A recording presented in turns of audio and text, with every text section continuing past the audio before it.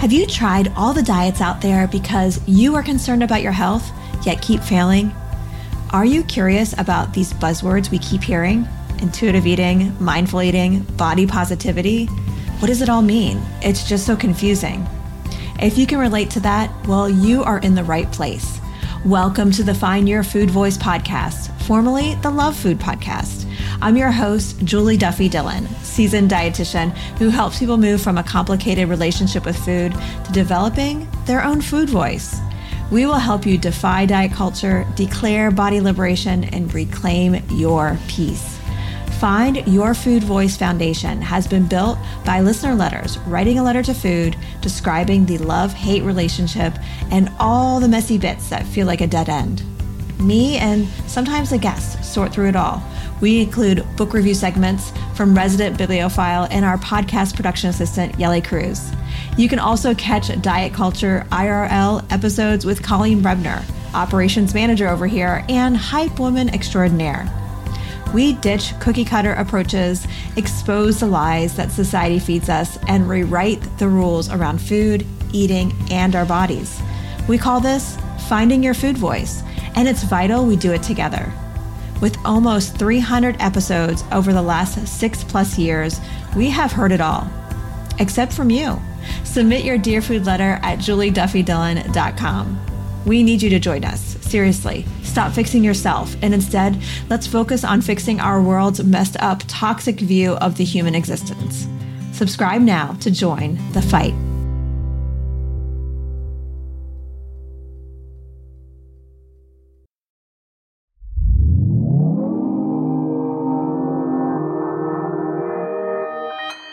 Consequence Podcast Network.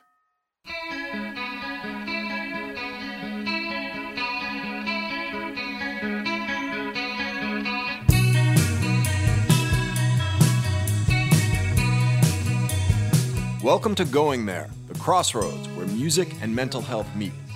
This season of Going There is brought to you by the fine folks at the Janssen Pharmaceutical Companies of Johnson + Johnson, who never stop working to create a future where disease is a thing of the past. This month's episodes, focused on LGBTQ+ mental health, are specifically presented by iMe, created by Hope Lab. iMe Guide is a free, research-backed mental health tool built for and with the LGBTQ+ teens looking for support and help in affirming their identity and learning practical ways to cope with stress that is helpful, relevant, inclusive, and joyful. Find it at ime.guide. That's the letter I, the letter M, the letter I.guide. Today, we kick off Season 3 of the podcast by talking with singer-songwriter Bridie Mons Watson, better known as the artist Soak. Soak is gender non-binary and uses the pronouns they, them. Soak has been called a bold art pop auteur who makes music that is life-affirmingly raw pop. Soak's music often covers mental health topics, such as when they tackled their struggle with depression with their 2019 album Grimtown. And they have been a strong mental health advocate, even creating a t-shirt with the phrase, quote, "Call me crazy" on it to raise money for mental health causes. Soak has a new album out called If I Never Know You Like This Again, which includes the singles Purgatory and Swear Jar. Check out Soak's music, news, and upcoming tour dates at soak.com. Now, on the Going There podcast, we have the tough conversations to address important issues so we can learn from each other, challenge the stigma of mental illness, and get the care we need. And one of the most difficult things that people can face that can impact their mental health is when they are not able to understand and express their identity in the world. In an ideal world, people would have open minds and hearts about identity across a range of areas: gender, sexuality, career, interests, whatever is important to self-definition. Unfortunately, many people in the LGBTQ+ community face ongoing stressors in which people are not as open-minded, accepting, or understanding about parts of their identity, such as gender and sexuality. And so many people in the LGBTQ+ community face a range of stressors, from having to repeatedly explain their gender or sexual identity and pronouns, to being teased or bullied, to even living with the threat of abuse or being thrown out of their homes because they are not accepted by their family or community. During my conversation with Soak, we talk about the coping strategies that they've developed over time to deal with these stressors, including the music that they have used to address issues of identity and mental health in their lives, as well as the use and development of safe spaces as an important part of coping. Now, as we progress through this season of Going There, our goal is to bring you, the audience, further into the conversation. On the Consequence website and wherever you find these episodes, you'll find a short questionnaire. We'd love to hear your feedback, questions that you have that have been sparked by our conversations with these incredible artists, and topic you'd love to see addressed. We incorporate these responses into episodes, as well as a monthly column called Ask Dr. Mike on the Consequence website. If you enjoyed the show, please leave us a review wherever you get your podcasts. These help other folks find their way into the conversation so that they can go there with us. So let's go there and listen to what Sok has to say. Hey, Bridie, welcome to Going There. Hey. Thanks so much for coming on the show. So let's start right from the beginning with your new album, and let's talk about a song that for you is representative of mental health and your mental health journey. When you asked me that, I had a little think, and it's hard because genuinely so much of my songs are very intertwined with that or mainly about that. But the one that comes to mind specifically, there's a song, it's hard to choose just one, but I think probably the most, most honest one might be a song called Purgatory, which is the first track off my new record. Yeah, that track kind of hit me particularly. If I'm getting that right, the concept and the lyrics of nothing scares me, like irrelevant. Yeah. Is that part of the Purgatory song? Yeah. Yeah, the Purgatory song. That one really hit me. It's talking about the concept of being irrelevant, the idea of filling silence with nonsense. If we could just talk a little bit, because the idea of not being able to sit with oneself and filling the space, feeling that emptiness is something that I think people generally struggle with, but particularly people who have mental health struggles. And so maybe we can talk about that song a little bit. Yeah. Yeah, no, you're so right. That whole song, I think I'm quite tough on myself in general as a person. But definitely when I'm like having a low time, I'll be extra like, you're doing this wrong, you could be doing this better, and just like really beating myself up about it. And that song was kind of trying to go into why I thought all those things about myself. Like, what was I doing that was making me dislike myself in this way? And kind of what could I change about myself that would make me like myself better? So each line is just, in some ways, like nearly insulting, but also just very honest.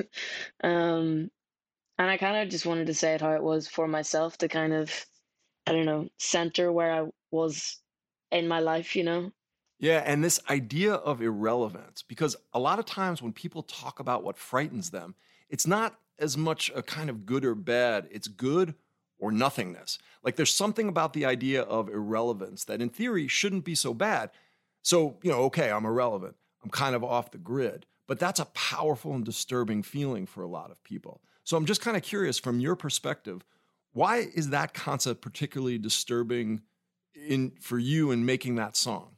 For me, the reasoning behind that line was, I think in the music industry, it's so centered around being relevant and, being known, I guess. And for me, like I had an album, my first album came out when I was 19 and it did quite well. And I wasn't really ready for that. All these people suddenly interested in what I was doing. And then I think from there to now, once you gain that kind of, I don't know the right word, but like respect or attention, I think it's like a game trying to keep it in the music industry. And for me, it's an anxiety in this career of like, oh, will anybody care what I do next? Are people going to come to shows? Are people going to listen to what I do? So yeah, that's where the line was born. Yes, and there's so many things about the concept of being irrelevant. There's the practical things, right? Because the more people listen to your music, buy your albums, come to shows, buy the merchandise, the more that you can take the time and carve out time to have a career. So that's obviously one big thing. But I think that for anyone who's an artist, one of the things that they'll say is that they just want to have a sense that they have what I've heard people term as valid art. They just want to know that it's real. Yeah. So one of the things that I think can be very tough is that if you've had that kind of validation on the level that you had so early on, that can be fantastic. That can be wonderful. But it sort of sets the stage, like, can I keep this going? Now I've had a taste of how it feels. And I also know that I can not feel it. Yeah. And also when you're so young, like, I mean, I can't speak for everyone, but me, when I was that age, I didn't really, everything felt like a fluke. I was just writing these songs because I was writing them for myself. And suddenly a lot of people were hearing them and wanting to come see it and talk about it. And at that point, I think I presented as someone that, and I think in that moment of time, I really did think I knew what I was doing and what I was about. And, everything when you're like 19. And then through time and after that album came out, the whole process of kind of coming to actually learn who I was properly, not this kind of false sense that you have when you're younger. Like, I really did have to go through the processes of identity and what do I want to do with my life and where do I want to be and what's happiness and success truly to me. All those questions came a lot later than people were writing that I had them worked out. So it was such a like mind-boggling thing to try and just like see through all the mess of it and make sense of it all. And that's something that you've talked about before, this concept of imposter syndrome. Yeah. Which, again, can oddly happen when things are really good. Because I think that when things track along the way that's expected, and sometimes those expectations are not particularly high in terms of the plans that someone has for themselves, it's like, okay, this feels right. I'm making music in my apartment or my basement, and I play shows to some of my friends. They come see me. Oh, okay, that all makes sense. Now, all of a sudden, it's like I'm this artist, and it's great. But again, that's where the imposter syndrome comes in. Where you start to think to yourself, is this beyond my dreams? Like, do I deserve this? Should I be here? Yeah. And it feels like no matter how much people tell you otherwise, somehow it just doesn't feel right. Yeah, 100%. And also like the pedestal thing, I think. Like as a younger person, it was really, I mean, I was really thankful to be taken seriously at such a young age because I felt like what I was saying was legit. And everything I was doing was very honest. I am lucky that I always had a family and friend group around me that were like, would really center me and humble me very quickly and never really let me get too carried away with things. That was hard, I think, especially because, I know it looks good in magazines and I get why people write these like crazy quotes, but being called like the voice of a generation and wise and stuff like this when you're that age is not, it's very hard when you're already trying to work out your identity to try and, solidify that when you've got all these outside voices being like a genius, blah, blah, blah, which, is a bit intense. So I think that threw me harder. And just like being put on that kind of like, acclaim kind of scale of people putting you up on these things. And I don't know, it messed me around a wee bit. I think it took me a while to kind of come down from that after that album. And when I was going back into a writing process, it really took a while to, because I've always wanted to do things genuinely and not just for the sake of putting things out. And it was a lot of juggle and pressure it was a lot to adapt to. Yes, and one of the things that I find with people who I work with is that their mood state dictates what they feel is real. So, for example, if we feel good, then things that happen that are good or things that we remember that are good, it seems kind of congruent. It seems like it makes sense. But something that you've talked about in the past was struggling with anxiety and depression. And when someone struggles with depression, what feels real is, things that are not so good. Feeling depressed feels real. Things that make sense in the context of sadness feel real. Yeah. Those things go together. And so in a lot of cases, that can contribute to that disconnect that you're talking about, which is, why am I getting all these accolades? This doesn't make sense. This is not consistent with how I feel, especially when I'm depressed or anxious. And so when I feel that way, I don't really know what people are seeing. They're seeing something great. Yeah. I'm feeling something horrible. It's a good point. It's also, that feeds into a lot of things I do, especially regarding songwriting, a lot of days I'll be like, if in myself I'm having a good day, I'm like, I'm unstoppable. I'm gonna write the best songs ever. And then I'll wake up on a bad day and everything will be trash. And it could actually be good. It's just the way you look at it from your mental perspective changes everything. Yes, and do you mind if we talk about how anxiety and depression have played out in your life, or even the concept that you're talking about, figuring out your identity? You know, there's a lot of different things that make up identity. There's identity in terms of art, there's self-concept, there's gender identity, there's sexuality. And maybe one of the things that we can talk about is your mental health identity, like how you came to understand that you were anxious or depressed and how you relate that to your identity and how you think about yourself.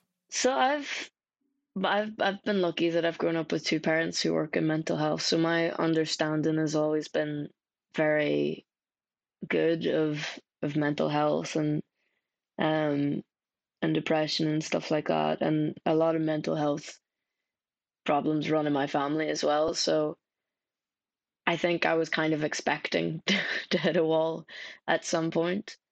Um, and growing up, I kind of, yeah, nothing major really until I was probably 17 or 18. And then I kind of immediately became, my life has been interesting because I was a very angry kid who was very shy. And then I was a very confident teenager. And then I became at 20 just like super anxious and unsure of everything. Maybe that's how most people's lives go, but that's how mine's did. And I nearly had, growing up, always had like this expecting that to kind of hit me at some point, given my parents' lives and my grandparents' lives. And it definitely did. Um, and that was probably there's a lot of other factors as well. My parents had a divorce just after my first album had come out, and there was a lot of different adjustments to be made. And the second record I did, Grimtown, was actually a direct result of all those feelings. And I did I'd been on tour for this first album for like a year. I'd spent a lot of time alone. I was quite lonely, I think, and sad having spent all that time alone. I remember one time, because we were so lucky and I was so grateful to have all these experiences, but they were still tough at times. And we'd done this festival in Australia and we were turning around, and I got back to a hotel room at like 3 p.m. because we'd already played the festival and jet lag was insane. I just like sat in the hotel room and cried, and I remember that so poignantly because it's not something I'm not really, not it's okay to cry obviously, but I'm not a huge crier. And I think it was just the stress and pressure of it all had hit me. And then after that tour, because everything had been so high and exciting and great, to suddenly be alone, properly alone, was really hard and scary because it was like, am I gonna have these opportunities again? Am I gonna do that again? Have I peaked already? Which is an insane thought to think of when you're 20 or 21. Um, so yeah, I went through a lot of those things, and I mean, I obviously you aren't cured of your mental health, but I think I'm a lot more aware of myself, and I've done a lot of work to kind of adjust to how I can help myself out when I know it's taken a turn. So that's me until now, I think. You know, the stressors you're talking about are so powerful. I think one of the reasons why we have musicians on the podcast is because people generally, or often I should say, go to music as a way of trying to work things out in their life. And part of the reason is that even under the best of circumstances, it's such a grueling career. There's such a grueling nature to being a musician, and it can be overwhelming. Yeah. And unfortunately, the better things get, the more grueling it becomes. The more records you have to make, the more touring you have to do, the more interviews like this that you have to do, the more people want your music. And, you know, this whole concept of relevancy becomes even more important because you become more relevant to more people and you have to keep up with that. I mean, all these things, quite frankly, are not particularly healthy for anyone, really, but definitely someone who's struggling with anxiety and depression. And so one of the things I'm kind of curious about is, you know, because you talked about knowing that you had a family history and this was part of your identity, is how were you able to start thinking about, you know, your depression as part of who you are and how it related to being a musician and how you thought about coping. I think for a long time, I would never have defined it as depression. I would have just always, because my thing is, when I get depressed, I get really removed and like I disassociate with kind of what's happening, and I'm just like here but not there. So for me, I didn't really understand what that was because my understanding for a long time of depression was that you were just sad. Um, so I didn't really put words to it for a long time, and then I was depressed for a long time, and I'd been living at home with my mom. I was like 20 at the time. I'd just come off tour and I was really finding it hard to adjust. And she sat me down and was like, this is, what's going on, and you need to change something because if you keep living this way, you're just going to feel worse. And I've like in my life, in my friend groups, I've always grown up with people that have different struggles, and I don't know. I guess for a while because I couldn't directly see what I was going through, that them going through that same thing, it was hard to, I don't know, figure out what things were and what was going on. I think I've always had kind of a complex of like this problem is worse, so I'm gonna shut up. You know what I mean? Like I want to help this person rather than talk about this minor issue of mine, which is not healthy and not helpful. And, again, getting back to this identity concept is that, the stance towards depression can be really soothing, but it can also be unhelpful. You can convince yourself like, oh, okay, this isn't a quote unquote problem. So that feels kind of good. In some ways, maybe my problems aren't so bad. But everything we know about emotions is that if you minimize them, you suppress them, you avoid them, it winds up being horrible and really making them come back a lot worse because your body, your mind are trying to communicate with you. And it's like, if anyone's not listening, people just yell louder. And that's what happens with emotions. Yeah. So it's tempting to want to minimize what we're going through. It can be so alluring. This isn't a big deal. It's a terrifying revelation as well to have because I think that's a learned thing through my life because I have a dad who copes with things that way, just removed emotionally from the situation, and so that's what I came to do through in my life, and I never thought that was really an issue. I thought that was good because you were getting through things, and I just got incredible at avoidance. And I didn't realize how good I was at it until the past 2 or 3 years, really. My girlfriend's actually she wants to be a therapist and she's doing psychology, and I've been with her nearly 5 years and it's the longest relationship I've had and the most significant of my life so far. And I think it was only through meeting her and her being like, do you know you do this? Do you know like you just check out? And through her kind of frustrations with trying to, help me when I wasn't helping myself. I was just so not there. I didn't want help. I didn't want to talk about it. I didn't realize any of that was an issue until her. And I realized how much it directly affected her and then my friends and my family. And that was a real wake up call. And that's been a process that's continuing and is taking a very long time to kind of rewire or whatever. But recognizing that was a thing I did was shocking to me, which is funny because I literally do it and did do it so much. And the problem with avoidance is that it works until it doesn't. Yeah. And, because if it didn't work, we wouldn't keep doing it. You're saying, oh, you're good at it. I mean, think about what you've described. Here you are, you knew you had this mental health history, yet you're coping with it. And even if it's by avoidance, you're getting all these amazing accolades from your work. You're called the voice of a generation. You're in this relationship. And someone that obviously for the last 5 years, you've got things figured out to a certain extent. And so, why wouldn't you think to yourself, hey, I'm doing it. And so why not keep avoiding?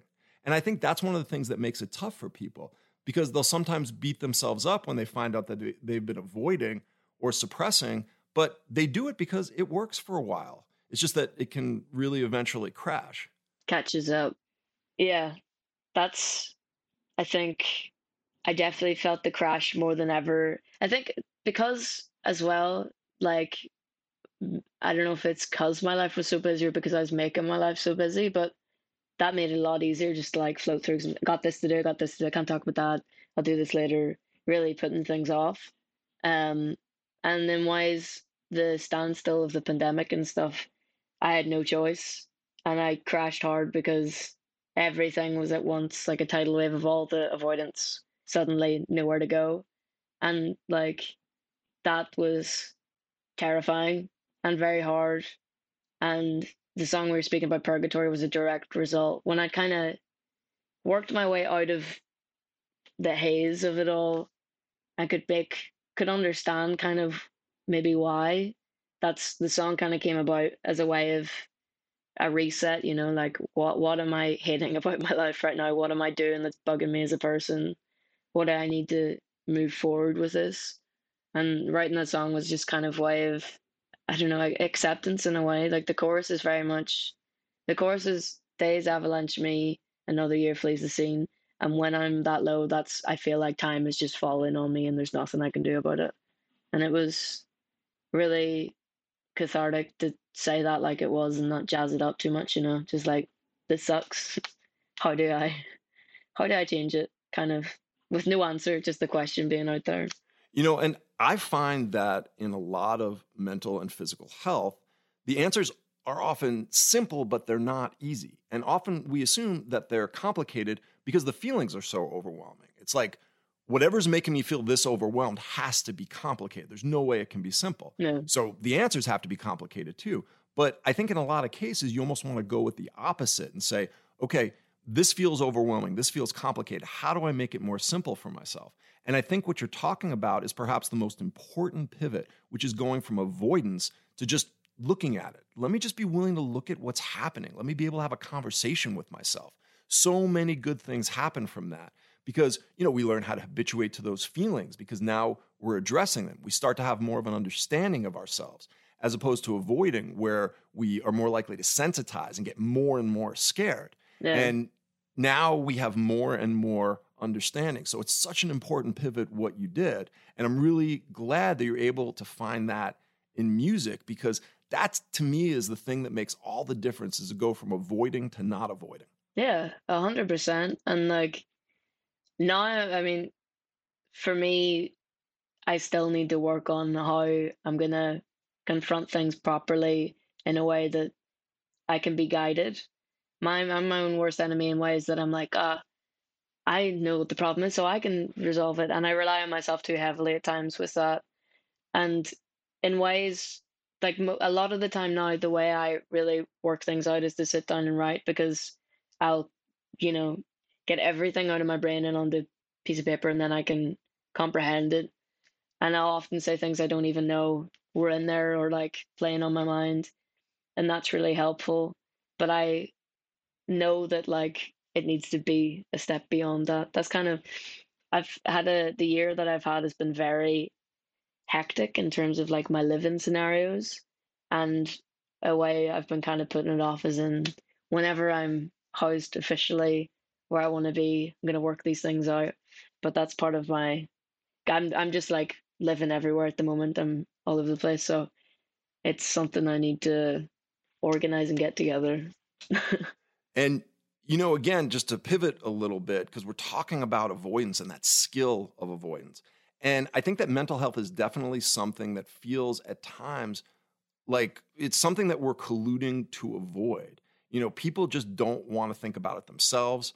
People who are parents, sometimes well-intentioned loved ones, just want to try to minimize it, and it can really backfire. And as we discussed, I think a lot of people have the same feeling of that process when they start talking about their gender identity or their sexuality, where there's that feeling that if someone's identity is different from what we consider to be traditional, everyone kind of colludes to try to suppress that.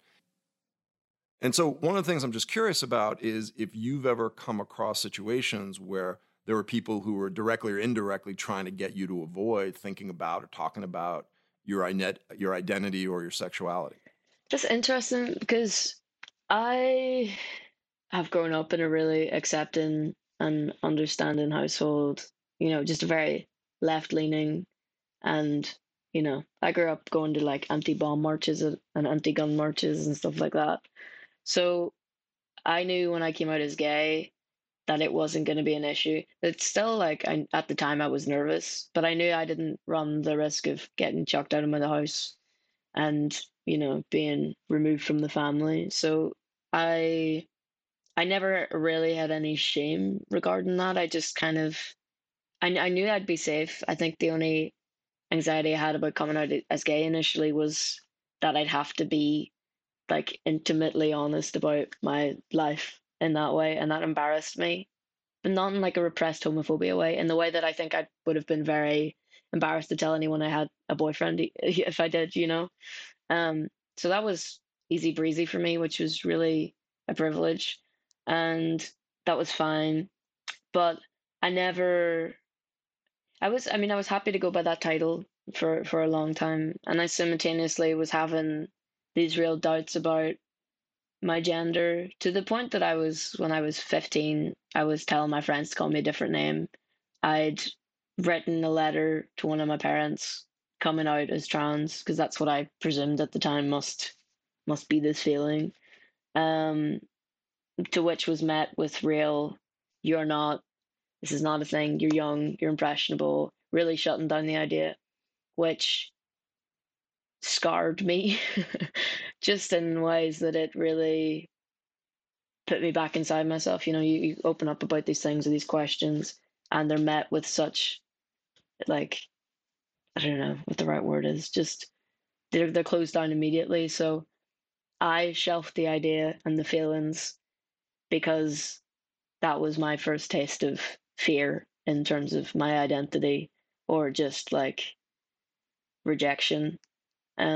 So I privately had all those feelings for years, and I had friends who I could confide in and be myself around them. But I think because of that initial rejection of the idea, I just like, it just made me so shameful. So I didn't think, well, I did think about it, but I didn't do anything about it for a long time. And as the years went by, I researched and I learned a lot. And only in the past like 4 years, I heard the term non-binary. That wasn't the thing. And I mean, I was all over gay YouTube when I was younger, and that was something that was never brought to my attention. Um, and when I finally came to understand the term, I was like, oh my God, that's literally it. And there was such a relief in finding that, but also a real process of, like, even though I identified with it personally so much, to actually outwardly express that was very hard, and still to, so, like, I feel shameful about the shame I hold with it, but still now is something that I feel fear to be outspoken about. And also, it's a weird like juxtaposition, because I do feel fear, and you know, there's so much online hate and there's so much targeted at the moment. Maybe that's also fuels the fire. But the fear, and also in being honest about it and publicly, expressing that, I've like met so many people that I can really feel understood by, and I understand them, and it's acceptance that I hadn't known before.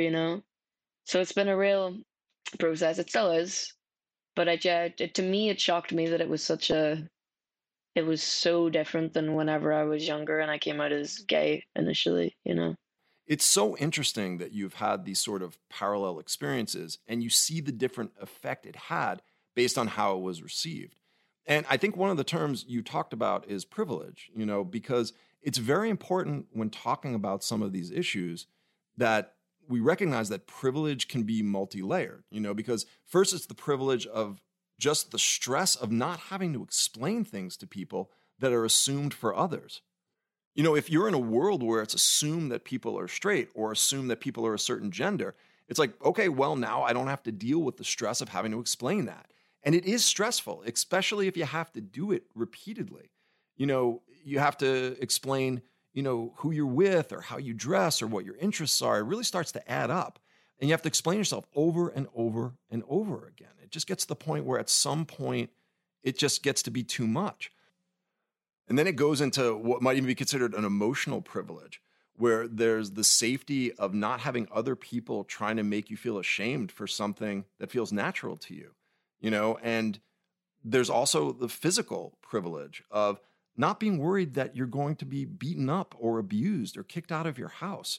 And over time, the difference between having this privilege and not having this privilege, when you start talking about all the layers, can become very powerful. It's a very different life. Not having that privilege and not having that safety can just be incredibly stressful and overwhelming. Yeah, 100%. And it's at the point you made as well about this having to explain. I think that is such a part of it. Because I grew up I've always been very tomboy my whole life. And my childhood was spent with that would be the thing I was attacked with, is that a girl or a boy?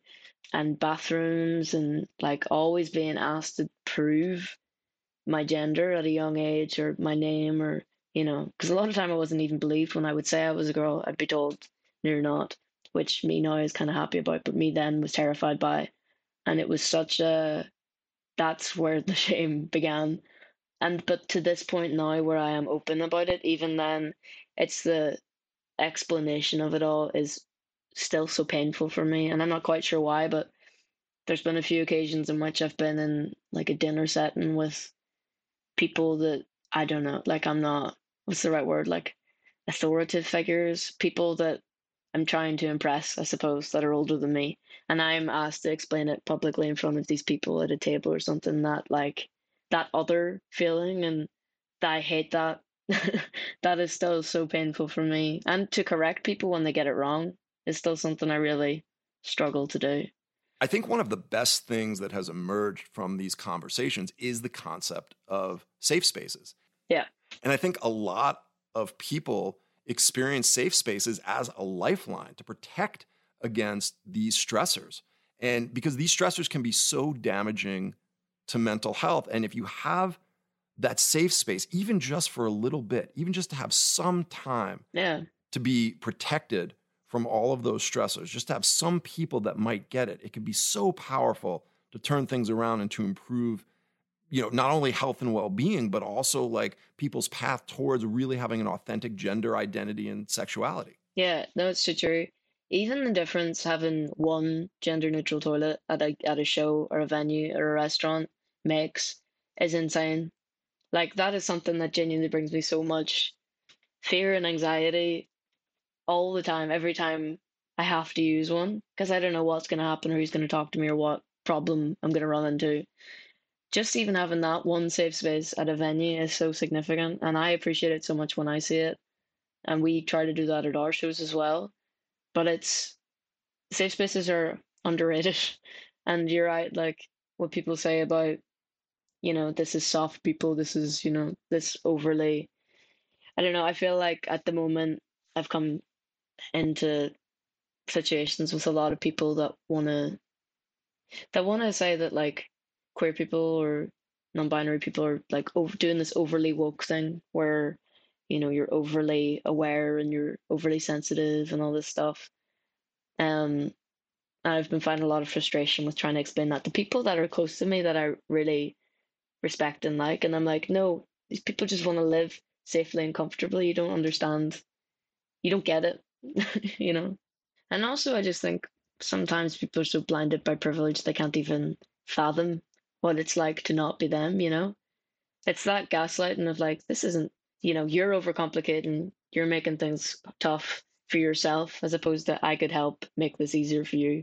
It's putting two and two together just in the world at the moment seems weird. And this is why I appreciate artists coming out and talking about these issues, because anyone who's a fan of yours, anyone who's just listening in, just knowing that there's someone else who went through it can be such a lifeline. Yeah. It can be something, they'll say for teenagers, you just need one thing to be able to hold on to to make things okay until adulthood. And I think for a lot of people, it's their music. The music is the place where they can listen to the artists they care about. And whenever they were in a bad place, the music's there. You just put on an album or maybe go to a concert and be okay, even if just for a little bit. Yeah. And I think that that's why, music, quite frankly, for a lot of people was their first safe space. It's like, this is something I can connect to, and there's nobody out there who can intrude on it or who could put their stress on it or could put their opinions on it. Yeah, 100%. And that's what's, it's portable, your safe space when it's music. And when I was a kid, I like the many times I became obsessed with music when I was like 13 or 14. I started buying all these records, and I think what got me, because I'd had my upbringing was a lot of music around the house. There was guitars and stuff, but my end that felt like personal to me was in school. I'd made friends with all these kind of alternative kids, and I was quite shy. And I was introduced to Tegan and Sarah when I was like 13 or 14. And it was my first moment of being like, people can look like that and talk about, their sexuality and their lives and their mental health honestly. Like I'd never felt that or seen that. And I remember how important that was to me. And I remember going like home from school that day and being like, researched everything, was like full fan, obsessed. And it was because I felt understood. And it was, I come from a smaller place. I didn't even like, I don't think, I was one of the people I think people knew I was gay before I did, because I was like, oh, it's not even relevant to me. But I know how precious that escape is and that understanding and representation is. And for me, whenever I publicly said that I was non-binary, that was so much about that, because what it meant to me was like, as a kid, what that meant to me was priceless. And if I could do that and be honest about it for anyone else, I didn't want to hold back from being that person. Did you have any particular Tegan and Sarah song that really did it for you in terms of this concept or in terms of your mental health? This is really your go-to album? The go-to album, I got into them when they had just put out the album The Con, which is my favorite album of theirs and one of my favorite albums ever. And the whole record is really about it's very personal, and it's a lot about mental health. Like one of the main songs is The Con itself, which the chorus lyric is "Nobody likes me, even if I cry." And I think like being able to scream that passionately and cry to it and stuff was very, very helpful in my growing up. And also in ways like beyond just the artist, it's what the community brings together. Like from being into those guys, I met so many people, made so many friends, and really found my first friend group properly out of that. And it was community, and it was safe space, and it was understanding. And, it's so much more than just the art and the artist sometimes. Oh, that's powerful stuff. And I'm so glad you had that. And I think it's great now that things have come full circle, and, there are people who are looking to you as that inspiration, the same way that you looked at Tegan and Sarah. And I really appreciate you coming in and being on this podcast and being so open and honest about your music and your life. Yeah, thanks for having me as well. It was a unique way to do an interview, but really interesting.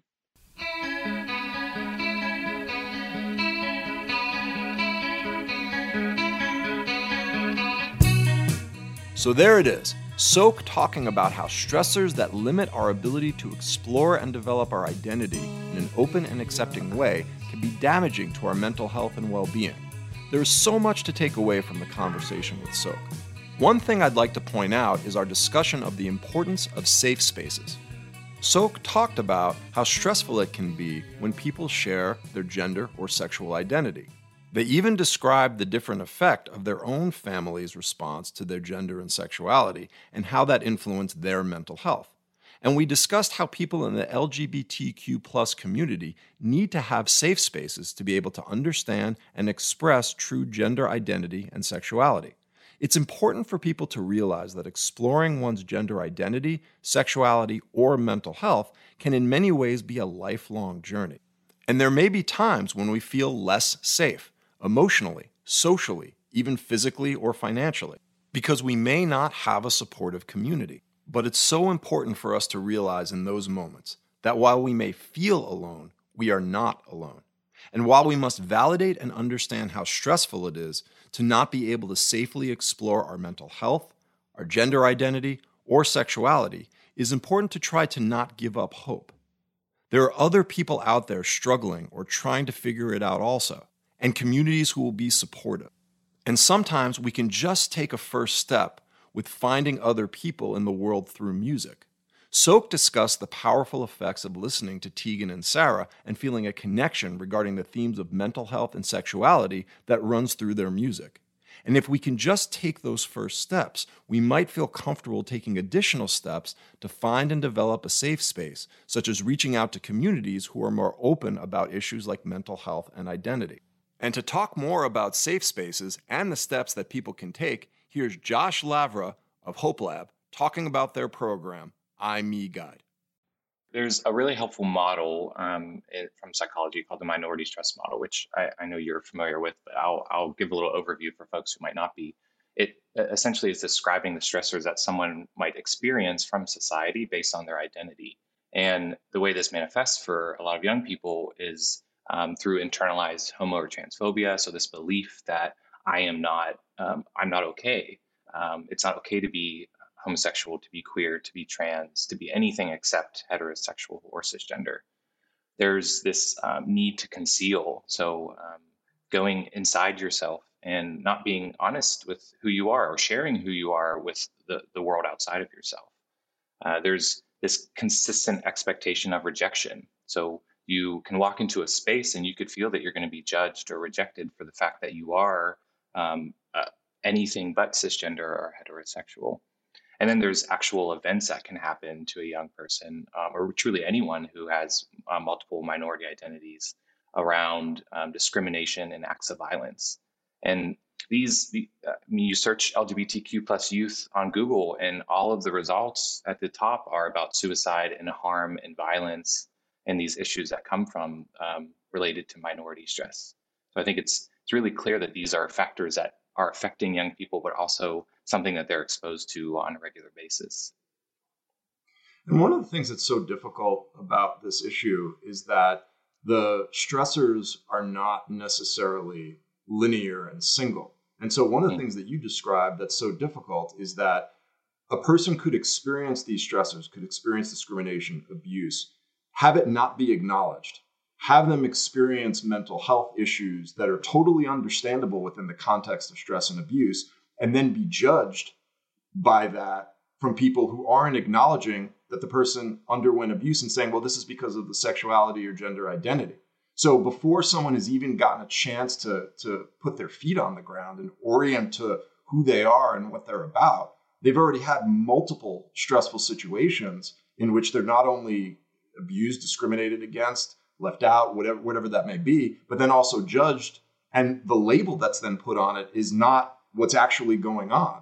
And that is horribly crazy making to an individual. Yeah, totally. I consider, right now in the United States, there's over 300 pieces of legislation that are working against queer people.